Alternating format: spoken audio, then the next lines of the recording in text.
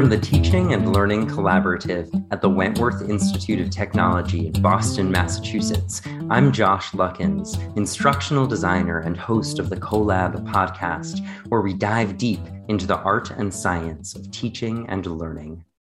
My guest today is Dr. Thomas J. Tobin, a specialist in teaching, learning, and academic technology at the University of Wisconsin-Madison, where he is a founding member of the university's Center for Teaching, Learning, and Mentoring. Dr. Tobin is an internationally celebrated scholar and speaker on technology-mediated education and is the co-author of Evaluating Online Teaching, Implementing Best Practices, as well as the co-author of Reach Everyone, Teach Everyone, Universal Design for Learning in Higher Education. He also has an incredibly cool handlebar mustache. Dr. Tom Tobin, welcome to the CoLab. Thank you, Josh, for having me. I'm looking forward to talking with you and your listeners. Excellent. Now, you have spoken all over the world on the topic of quality in technology-mediated education. So first of all, what exactly do you mean by technology-mediated education? Well, for centuries, we've had technology-supported education. We used chalkboards, pen and paper, slide rules, compasses, lab equipment to help us share what we know and help learners to expand their curiosity. Now, starting in the late 1700s, we saw the first technology-mediated education. Those were postal correspondence courses, all from the comfort and convenience of your mailbox. Now, the difference between technology support and technology mediation has to do with the environment in which teaching and learning take place. If that environment is a real-time physical space like a classroom, any technology that we utilize supports our interactions. When the environment itself offers us ways to move beyond real-time, same-place interactions, the technology is the space that we're using for learning. It mediates or is the medium for the learning. Now, we're now at the point where the difference between on-ground classroom-based education and technology-mediated learning, things like postal correspondence courses, online asynchronous offerings in a learning management system or LMS, and live Zoom-mediated class meetings, that difference is vanishing. It used to be that evidence of good teaching or evidence of learning actually sticking with students looked different depending on the medium, but not anymore. Today, we adopt a variety of tech tools, both to support and mediate our learning experiences, and even people teaching what we can call traditional on-ground in-person courses frequently use technology supports and tech mediation to enrich and expand the ways in which learners engage both during and beyond the formal spaces, places, and times that we've set up in our catalog descriptions. That makes so much sense. And it seems like more and more the world is going that way, where the virtual world and the real world are becoming more and more enmeshed within one another, both in education and beyond. And so how do you go about evaluating the quality of an educational experience, whether it's technology mediated or not? Back in 1987, Arthur Chickering and Zelda Gamson wrote 7 Principles for Good Practice in Undergraduate Education, which laid out what was then a somewhat controversial idea. Good teaching is good teaching, regardless of the subject matter, level of inquiry, modality of instruction, or the approach taken by the instructor. These principles have stood up remarkably well over the past 35 plus years, principally because they don't specify techniques or practices that add up to good teaching, but talk about the ways in which instructors can create safe, welcoming, challenging, and supportive environments for their learners. That sounds like a great resource. We'll definitely have to stick that in the show notes. And I'm sure it was an inspiration to you as you wrote Evaluating Online Teaching, Implementing Best Practices. So can you tell us a little bit about your key takeaways from that book as you explored what some of the best practices were in online teaching methodologies and how you really evaluated the efficacy of those teaching methods? Evaluating Online Teaching was my first book in the ed development field, and it came about as a result of working with Ann Taylor from Penn State and Gene Mandernack from Grand Canyon University to create and facilitate a 3-day intensive workshop on how to evaluate online teaching. The 3 of us came together because our expertise in the field overlapped. Annie was the student and peer observation expert. Gene's work focused on the observation and assessment process itself, and I had the administrative observation and oversight experience. As we developed our materials for the workshop, we noticed that there were a number of article-length treatments on the topic, but no one at that time had done a book-length guide about what was different about online asynchronous teaching. As we were writing, we recognized three big things. First, Chickering and Gamson were right. Good teaching is good teaching, regardless of the spaces and places we use to engage in it. And there are a few constants that we should be able to observe in any healthy and effective teaching scenario. This helped us do a little myth busting in the book too, uncovering in-person biases that don't actually point to teaching effectiveness, like eye contact or voice tone. Second, we realized quickly that in observing traditional on-ground teaching, everyone tends to conflate two elements that need to be separated: course design and teaching behaviors. There are a number of factors that affect students' performance that have nothing to do with teaching itself. So students' learning outcomes, their satisfaction, their access to resources, even the type of curriculum and the design of the program's learning paths, none of those things reliably correlate with an instructor's ability to foster an environment and conversation that can lead to learning. So our second big point in the book is we should observe and assess the design of online materials, like those in an LMS or in a media repository, and the teaching behaviors exhibited by instructors, but these should be separate things. We cannot assume that the people who designed the materials are always the same people teaching from them. Third, we took a cue from Tony Pina and Larry Bond's work, and we talked about what is actually measurable in a traditional observation of a face-to-face classroom session versus a week or a unit in an online asynchronous environment. Just because there's more stuff in a fixed format in an LMS shell, for instance, doesn't mean that quantity equals quality. And a lot of that content doesn't count as teaching behaviors anyway. We discovered that things like activity feedback, speed and quality, discussion frequency and quality, responses to student questions, how often people posted announcements, login frequency for the instructor, all of those represented in the moment teaching behaviors, or they predicted teacher engagement in meaningful ways. So evaluating online teaching, this book helped us to see that a lot of what we do in on-ground observations of teaching is based on subjective assessments of subjective criteria. We ended up advocating that if we want to be this analytical when we're observing and assessing online teaching, we should cast the same critical eye on our existing observation protocols for face-to-face teaching too. And there's a kind of a postscript here. Evaluating online teaching came out in 2015, and we covered the range of what were then possible online instructional scenarios, what we might nowadays call traditional online spaces like learning management system shells that afforded a highly mediated and structured range of possible interactions among instructors, learners, the tool sets within those spaces. So they were largely asynchronous, and online teaching at that time left a clear trail of observable phenomena. Announcement posts, discussion threads, comments on student work, they were all captured in the LMS. At the time of publication, we worried that such an overabundance of observable data points would lead to, analysis paralysis. And we advised observers of online teaching to limit their observations to one unit or one online session, just like an on-ground observer might observe only one or two class periods of live class time. But these days, we now find ourselves in an instructional world where the bounded environment of the LMS seems almost simple. Especially as a result of the emergency remote instruction during the COVID-19 pandemic, the possible permutations and definitions of quote-unquote online teaching, they've just exploded. For those of us who are tasked with observing, evaluating, crediting, critiquing the teaching that happens at our institutions, we can no longer assume that looking in one place, whether that's a classroom, an LMS shell, or a Zoom recording of a live remote session, we can't assume that that will afford us a representative sample of the teaching practices and behaviors that our instructors exhibit.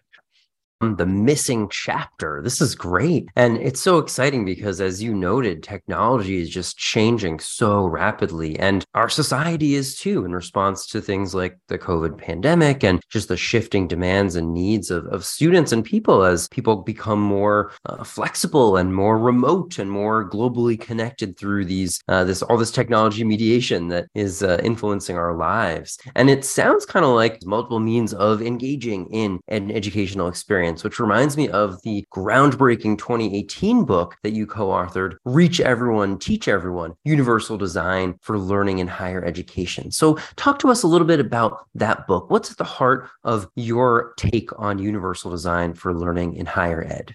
Well, two ideas were the genesis for the Reach Teach book. First, that Universal Design for Learning, or UDL, needed some translating for a higher education audience. UDL is a powerful framework for lowering barriers and providing learners with what we call the Big Five: voice, choice, agency, safety, and belonging in their learning engagements, interactions, and activities. But UDL was initially created for serving disabled and at potential elementary school learners. Like that goes all the way back to the mid-1980s. So a lot of the underlying assumptions, the research findings, and the practical guidance about UDL was in school-based settings.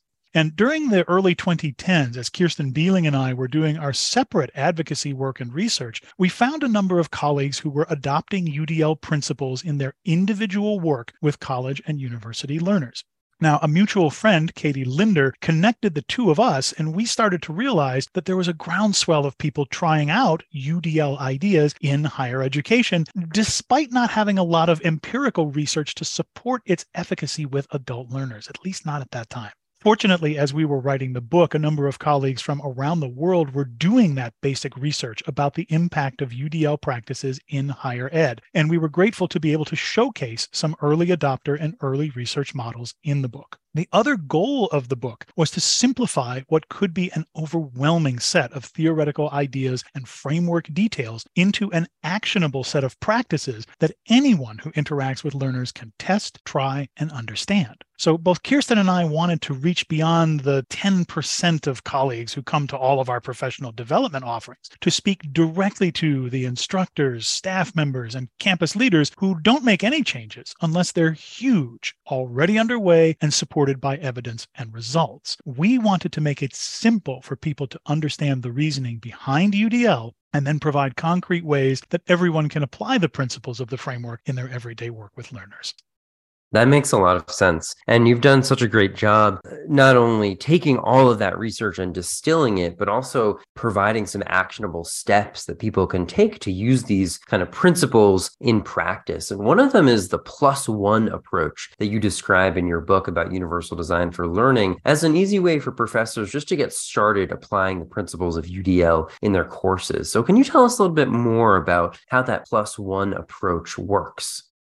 I was honored to hear your colleagues Megan Giebert and Lucy Wolski introduce UDL through that +1 lens in the Collab Season 1, Episode 7 podcast about UDL. Now, as Megan noted in that show, UDL can seem overwhelming, hyper-detailed, focused through a clinical lens of neurobiology. As learners, we're much more than brains attached to bodies, more than the sum of just our chemical processes. The UDL framework arose from research about those chemical processes, though. Under what conditions are we usually best able to engage with new ideas, take in information, practice with what we've just encountered? So there's a very specific cascade of neurochemical signals that allow humans to integrate new knowledge among our deeply learned existing patterns. And that stream of signals breaks out roughly into the affective, recognition, and strategic phases of the learning process. That's the why, the what, and the how of UDL, like you and your colleagues were talking about in that episode. So if we want to examine that at a neurochemical level, we talk about the engagement cycle of UDL via the acetylcholine uptake pathways through the hippocampus. This is the reason that we tend to remember and learn better when we've had adequate sleep, for example. If those uptake paths are already occupied, or if not enough norepinephrine and acetylcholine bind to axonal receptors, we won't catch that idea or that process during that particular learning experience. So have you ever gotten introduced to somebody, you start a conversation with them, and then suddenly realize 2 minutes later that you've forgotten their name? Yeah. Happens all the time. Okay. Definitely. Deficient acetylcholine uptake. I'll remember that next time at a cocktail party. I got to check in with the listeners. Are you even still with us? Most of us who are teaching want to know about strategies that work. We want evidence-based ideas, sure, but most of us aren't hooking up our students to electrode caps to measure brain activity either. So in Reach Everyone, Teach Everyone, I took the work that the scientists at CAST had done in defining the 3 principles of UDL, and then they created 31 checkpoints for practice. It's an initially overwhelming set of actions to take, and I tried to reduce it to one principle, plus one. That is, if there is one way for an interaction to happen now, whether it's with materials, with other learners, with the instructors, support staff, with the community, make just one more way for that interaction to happen. The +1 approach, it's a starting point. It helps people to feel like they can take one action, do one thing, take one small step, and see how inclusive design creates voice, choice, agency, safety, and belonging for learners. I love that you really analyzed human motivation and figured out what is going to make people most likely to take action. Of course, when you see just a huge path in front of you and it seems like the end is not in sight, it's hard to take those initial steps. But when it's just one step and then another one, little by little, all of a sudden you're down the path. You look back and you've gone quite a ways. So it's really, really encouraging method, I think, and takes into account just the way that people are motivated to make changes. I'm just so grateful that you shouted out our episode about universal design for learning. What were your impressions of the show on UDL? So many folks, when they're presenting on universal design for learning, they talk about the advantages of adopting the UDL framework. And I was very pleased to hear you and your colleagues talking both about the plus side of it and also what are the challenges. It can feel daunting. It may be a little too clinical for folks. And so it was a very balanced presentation of not only why should you adopt it, but it was also critical. You were trying to explore, examine, poke at, and figure out where does this fit within an already busy instructor's day of teaching, grading, prep, doing advising, taking care of all kinds of different responsibilities. And it was great for me to hear how you are thinking about taking a theory and turning it into actual implementation and action.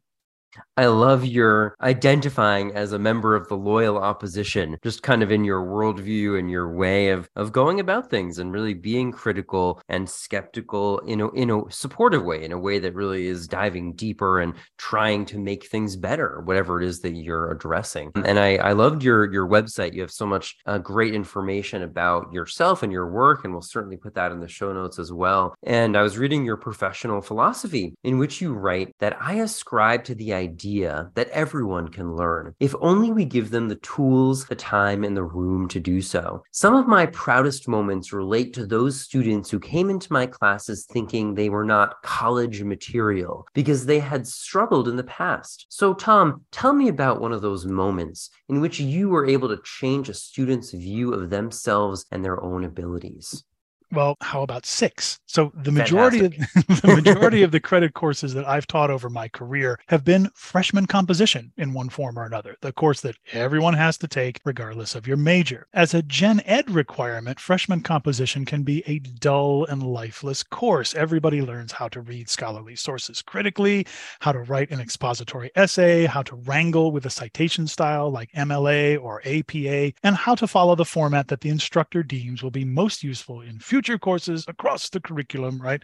So one semester in the early 2000s, I was teaching an 8 a.m. freshman comp course at a university in Pittsburgh. In my course that term were 6 friends who were all on the college basketball team. They all sat together, they worked together when we did group activities, and they generally traveled as a pack. They were also collectively not strong writers when they came into my classroom and joked about, aiming for a C in order to get in, get out, and get on with the rest of their college experience. After a few failing level submissions and some one-on-one conversations that weren't really going anywhere, I asked to meet with all 6 of them. And I asked them one question: how does basketball work? They laughed and they said I must be joking. How could a grown man not know the rules and strategies of basketball? I revealed to them that I was a hockey fan and never had so much as set foot on a basketball court outside of grade school gym class. So I asked them to explain the sport to me like I was a 5-year-old. And they did in detail. They paused to help my understanding. They drew connections with me. They celebrated an hour later when I could repeat some fundamentals back to them. So I thanked them for their patience, their expertise, and their time. And then I explained that my office hours were like that coaching session they had just done for me. I was there to explain the game and coach them up, but they had to put in the work. So fast forward to the end of the semester, all 6 were still in my class and all 6 earned passing marks. Now that made my heart glad, but what made my heart more glad though was when one of them stopped after class to tell me they had told their teammates about my analogy, and now the entire basketball and lacrosse teams were using their instructors' office hours as what they called coaching time. That's what I mean by everyone can learn with the right tools, time, and enough room to imagine it happening. You found that one question that was going to light a fire under these students. You could talk all day about office hours, but if they're able to call it a coaching session and that is really meaningful language to them and it allows them to take advantage of that resource and change their academic life, well, that's a wonderful thing. So I think that's just a beautiful example of meeting students where they're at. I was trying to find, because they were in my class, I was the person who knew how everything worked and they did not know. And I tried to flip that around. What's something where they know how it works and I do not know? Definitely. And it's really interesting because that role reversal, giving students the mantle of expertise, kind of lowering your own status intentionally as a teaching tool, as a way to spark a conversation and empower another person. That's a really powerful thing. I think a lot of faculty don't realize the impact that that kind of thing can have. It's very playful and it's very human. And so I think that's just so wonderful. And it seems like in your quest to meet your students where they're at, you really are exhibiting this mentality of service. And I want to tie that into something else you write in your professional philosophy, which you say is predicated on the belief that I have been called to serve my neighbors, especially those who struggle against disadvantages. So I'm really struck by your use of the word a calling to serve. And I associate the word a calling with almost a deeply religious or spiritual motivation. So can you tell me more about what your calling means to you in this work that you've chosen to do in the field of education? Josh, I imagine you grew up in a religious tradition, and I did too. So my use of the word calling, though, is meant in a humanistic sense. Throughout my career, I've been on the receiving end of kindness, support, understanding, and forgiveness in both professional and personal circumstances. It is rewarding now to be at a point in my work and my career where my goals aren't individual ones anymore. Instead of the striving and climbing that marked my earlier days, I've recognized that I'm now in a position to be able to help champion newer voices in our field, question why we do what we do, and think collectively about how to welcome thinkers and doers for whom access to our conversations was previously blocked. So it's curious to me that my colleagues who ascribe to religious ideas have similar goals when I compare them to my own as an atheist. So compassion, understanding, love, support. I believe that if the life I'm living now is the only go around I'll have, it's up to me to live it in a way that I can be proud of. I've been blessed with the example of dozens of mentors, colleagues, and friends who've shown me their own examples of collaboration, support, help for peers, and I'm grateful that I can pay that forward in whatever ways that I can. I say that no matter who you are. I have 20 minutes for a phone call or a video chat with you, right? I love to hear people's stories, connect them with others who are pulling in the same direction, and speak up for voices that need to be heard in our field. I love that inspiration from the humanities. It's a humanistic calling. That's very beautiful. And also the way you talk about letting go of some of the individual striving and instead working toward collective goals and lifting up the voices of those who may not have had the same opportunities or may not be at the same place as you are. That's very inspiring. And I think it speaks to your rich background. You have such a fascinating background, from a deep expertise in things like pre-Raphaelite art and Victorian literature to, of course, education technology and even copyright law. And it sounds like you've learned quite a bit along the way. So it's working out pretty well. And you've followed not only your nose, but where the demand is. And you've found kind of a niche for yourself that's been very impactful. And you've been able to adapt along with the world as the world has changed and transformed with technology at the fore of that experience. So that's wonderful. Now, Tom, I have to ask, tell me more about your fantastic handlebar mustache. How did you, it's so great, it's so distinctive. How did you settle on, this distinguished handlebar mustachioed look?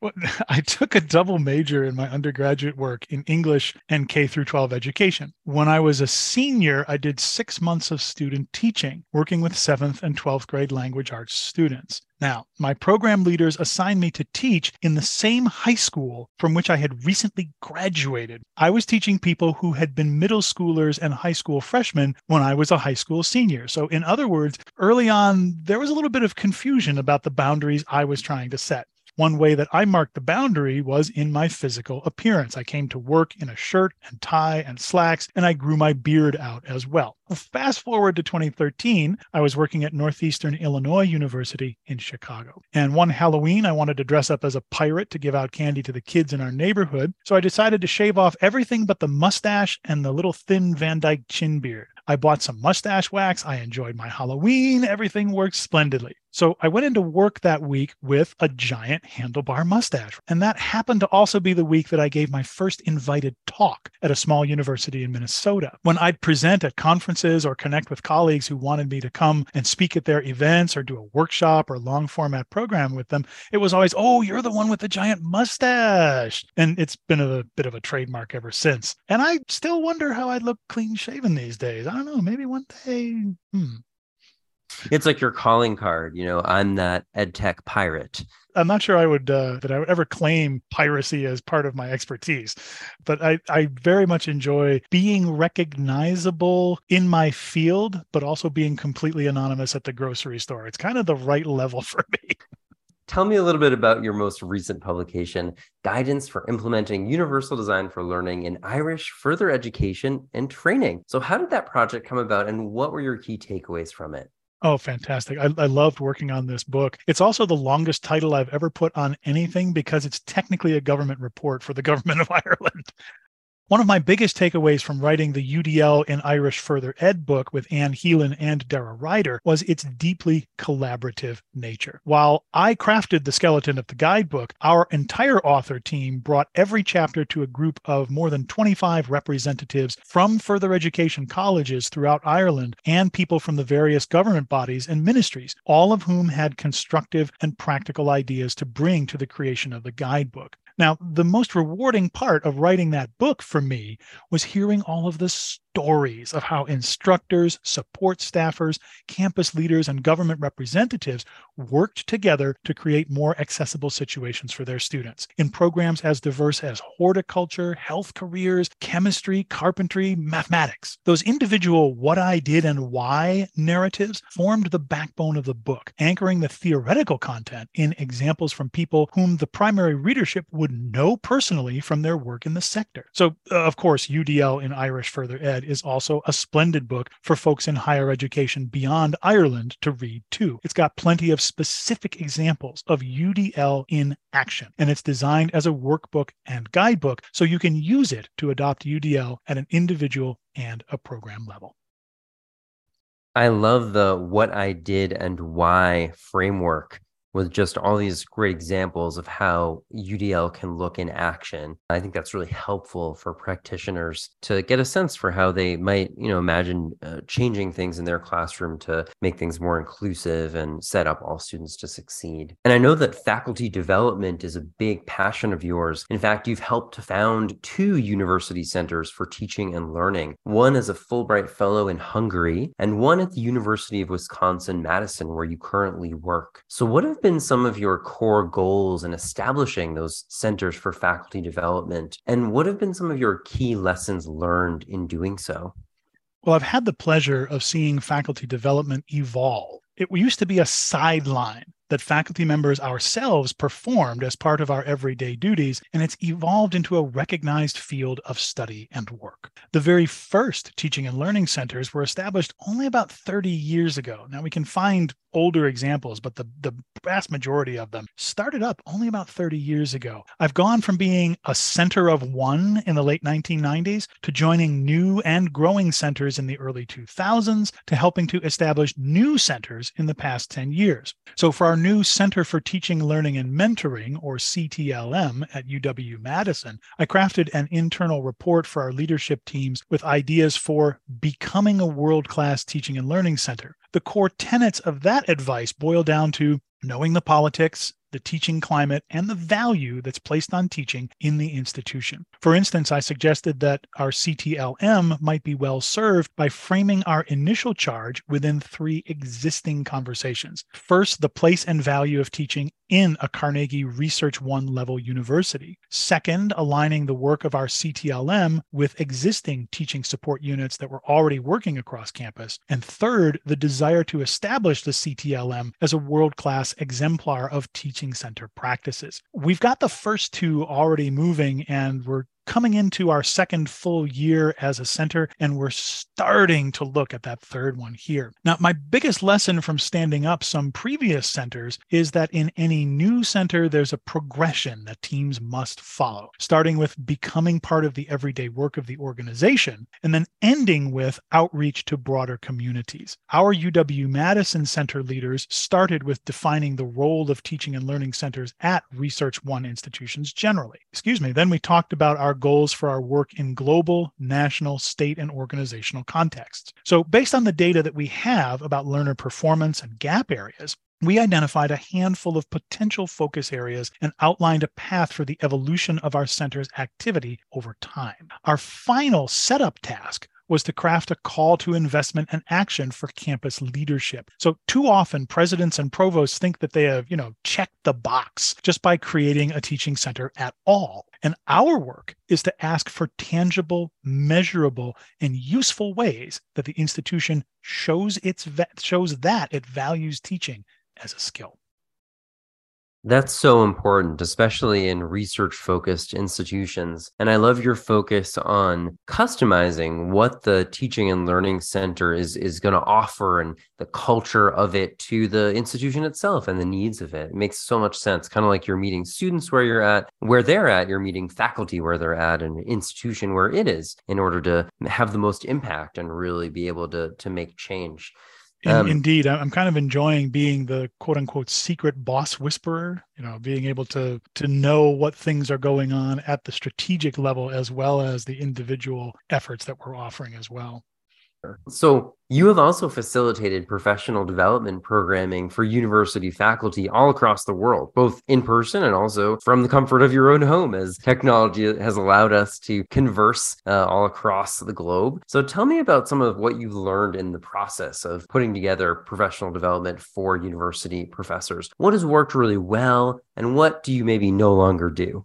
I've really enjoyed learning about the ways in which higher education is structured in various places. So I have a larger view of the policies, goals, practices, pitfalls that we all face, regardless of where we live, work, or study. I've learned that pretty much everyone feels the tension between academic freedom at the individual instructor level and the need to standardize on a consistent set of outcomes or experiences at the macro level. So one big takeaway for me is that people, groups, institutions, systems, they don't change unless they themselves perceive a need to do so. So it's wonderful to know that researchers and practitioners are coming up with new ideas and approaches, but it won't be, we need to do something unless and until you yourself define a gap, a challenge, a problem that's big enough to want to address it. I've had far more success in my keynotes, workshops, and long-form consultations when I've asked questions like, what's something that doesn't go as you had planned, over and over? Once people identify their own challenges, I can work with them to frame experiments, responses, ways to measure whether our actions made a difference. When I was first starting out with my speaking and consulting advocacy, I enjoyed using big pop culture themes and metaphors as ways to help colleagues frame and enter the conversation. I did Harry Potter and Marvel Cinematic Universe themed talks, but the one that I came back to time and again was Star Wars. Not only was practically everyone in a given audience familiar with the Star Wars universe, they've been going since 1977. It's a fictional space that espouses many of the accessibility tenets for which I also advocate. So doors in all buildings throughout the galaxy slide open. How do you get from one level of the bad guy's super weapon, the Death Star, to another one? Elevators. And how do you enter pretty much any spaceship? A ramp comes down. Star Wars is an accessible universe that accommodates robot characters like R2-D2 who get around using wheels. It was kind of a bitter irony for me to realize that by using an inclusive metaphor of a science fiction world, I was excluding people in every audience if they've never seen Star Wars movies or they weren't giant sci-fi nerds like me. I've shifted my focus back to the real humans and real environments in which we operate so that wherever I happen to be on the planet, we can collectively think about and celebrate effective and practical ideas for teaching and learning. This is hilarious. I love this image of you dressed up from the Star Wars universe. But I also love your reflection that, it wasn't meeting everyone's needs. And it was something you were very passionate about, but didn't necessarily work for all your whole audience. So great reflections there. I love your role as an asker of impactful questions, somebody who really brings the thoughtful questions to a consultation and in that way meets the person where they're at and allows them to find the internal motivation to take action. Because if you just are lecturing at them, well, they might not necessarily see the need for it. But if they come to it themselves and you're able to lead them to that through the process of inquiry, then they're a lot more likely to actually do something about it. So as a leader in a university center for teaching and learning, how do you see your role on campus? And how do you make change and take leadership? How do you influence faculty members to apply the best practices that you study in their classrooms? Particularly now at a time when faculty feel overwhelmed and overworked, how do you engage them in meaningful professional growth and development? Oh, it's a splendid question, Josh. First, though, I should clear up that I'm not a formal leader in my teaching and learning center, at least not in terms of the hierarchy of the institution. My business card says senior teaching and learning developer, and that's kind of the way I like it.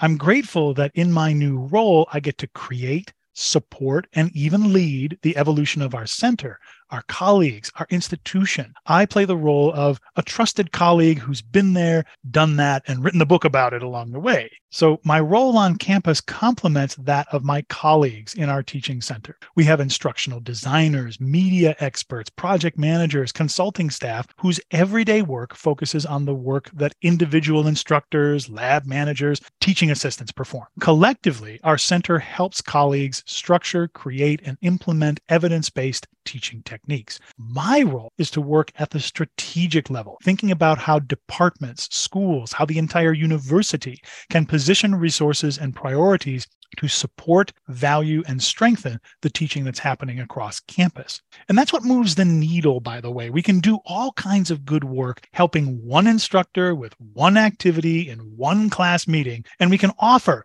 micro-session professional development. We can bring our activities into faculty meetings. It won't help that person much in the way of reducing feelings of being overwhelmed.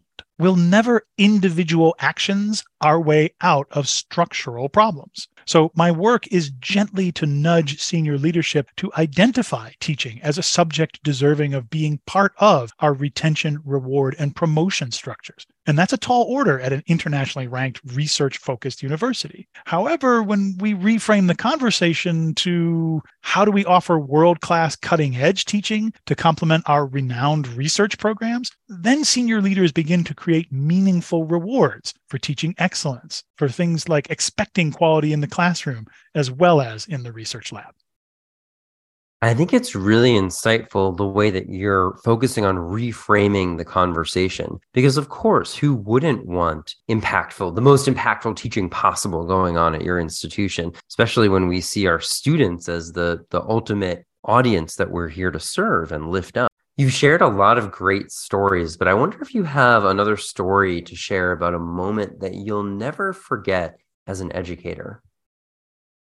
The moment I'm thinking about happens a lot, thankfully, whether I'm teaching a formal credit course to freshman undergraduates or leading a professional development institute for a membership organization, or I'm facilitating a seminar series for a college or university client. There's always a moment of transfer, where the tone and actions in the engagement shift from me sharing new ideas and practices to the learners taking things on themselves and grappling with them. So the most rewarding thing I can hear is a student or colleague say, I've been thinking about this idea and here's how I understand it. I think I can build on it, modify it, make it my own. Now, when I first started teaching, I thought that the whole experience was about me, the expert, super genius person, pouring knowledge into the heads of my students who would appreciate, repeat, and internalize every scintillating word I spoke. Now, I quickly realized that I don't know all of the things. I'm only a beginner myself in so many places. And the real joy of teaching is seeing your learners engage with problems, ideas, concepts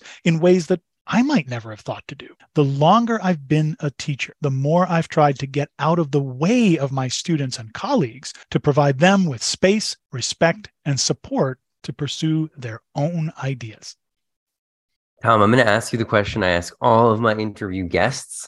Tell us about the role that curiosity has played in your life. Oh, I love this question. 2 examples might tell you what you want to know here. When I was 12, my 9-year-old brother got a big track toy for his birthday. He loved that toy. I couldn't figure out how the thing worked, though. So I took a set of precision screwdrivers, pliers, and a miniature crowbar down to my father's workbench in the basement, and I carefully took the entire toy apart. Now, between then and now, I've recognized that the never-ending stream of why questions that kids innately want to ask, it never really shut off for me. I've always wanted to figure out why we do what we do, why our social, political, ethical, moral, personal interactions are the way they are. I'm deeply sensitive to questions about received wisdom, especially where the structures around us limit how we can respond. And that leads to a second quick story about curiosity. One Thanksgiving many years ago, my wife and I were visiting my cousin and her family for the holiday. They had a Wii video game system. We played a lot of games that long weekend. The You Don't Know Jack party game, Lego Star Wars, Mario Kart, right? But my favorite, Cora Pinka Marble Saga. It's a game where the objective is to get a marble from a start line to a finish line in a 3D maze. The twist is the same as with the wooden box marble maze game. You have to tilt the controller, and that tilts the entire world of the video game. So when we got our own Wii system a while later, Marble Saga was the first title we bought. Every level is timed, and you can progress through the game only by besting that maximum time limit. So after timing out repeatedly on a particularly difficult level, I realized that the finish point was almost directly above the start point. The objective was to maneuver the controller to play upside down for a good part of the out and back run of the level. But what if I could just flip the controller upside down in just the right way so the marble fell out of the start point and directly into the finish point? So I suggested this to my wife, and she laughed and she said, even if you can do it, it would take hundreds of tries to get it right. It took 76 tries.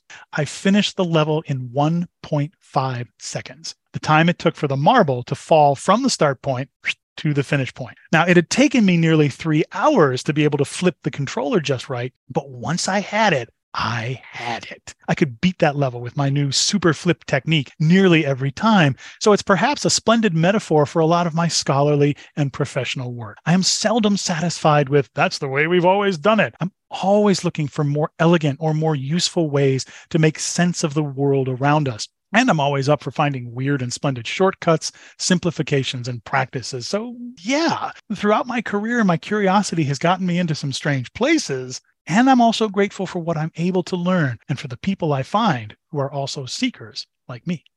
Definitely. Those are great stories. And it's so playful as well. It kind of speaks to the power of what some people would call gamification. And I was wondering, actually, since your stories about curiosity do really relate to your getting so deep into games that you just had to come up with an entirely new and unique way to conquer them. Tell me about what you think of this idea of gamification and playfulness in teaching and learning. It goes back to motivation. I think unless we have a reason why we want to learn something, we don't learn it.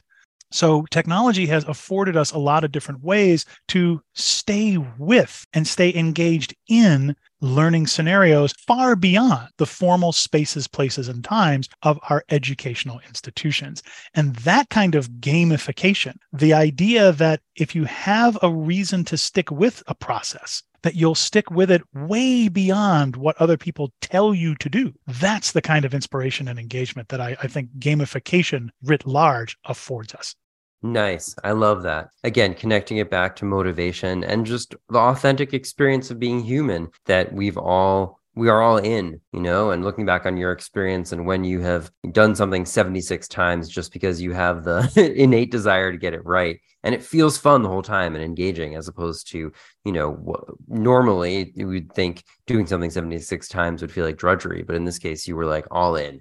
Tom, as we're wrapping up, do you have any recommendations for our audience? Perhaps something that's been meaningful to you or something that has influenced or inspired you?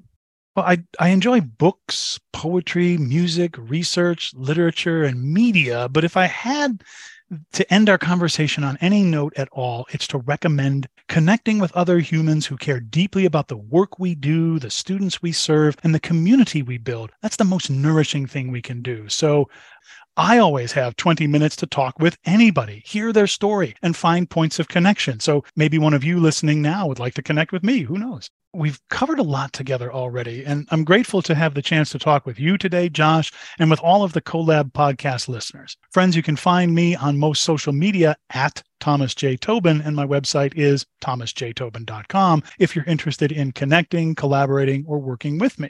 And as you can probably tell by now, I'm a fan of the work that everyone is doing, and I have a strong desire to see what comes next and who will take us there. So listeners, it's been an honor to spend some time with all of you. If our paths cross online or on the road, introduce yourself. I'd love to hear your story too. Thanks for having me on the podcast, Josh. It's been my pleasure.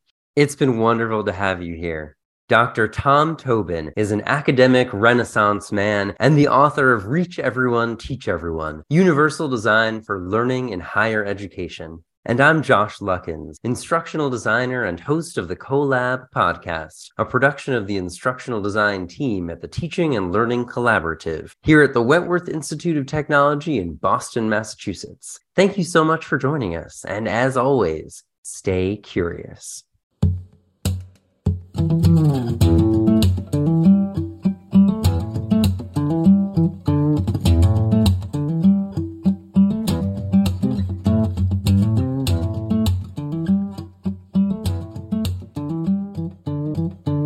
And Tom Tobin, may the force be with you. And also with you. Thank you so much. Absolutely.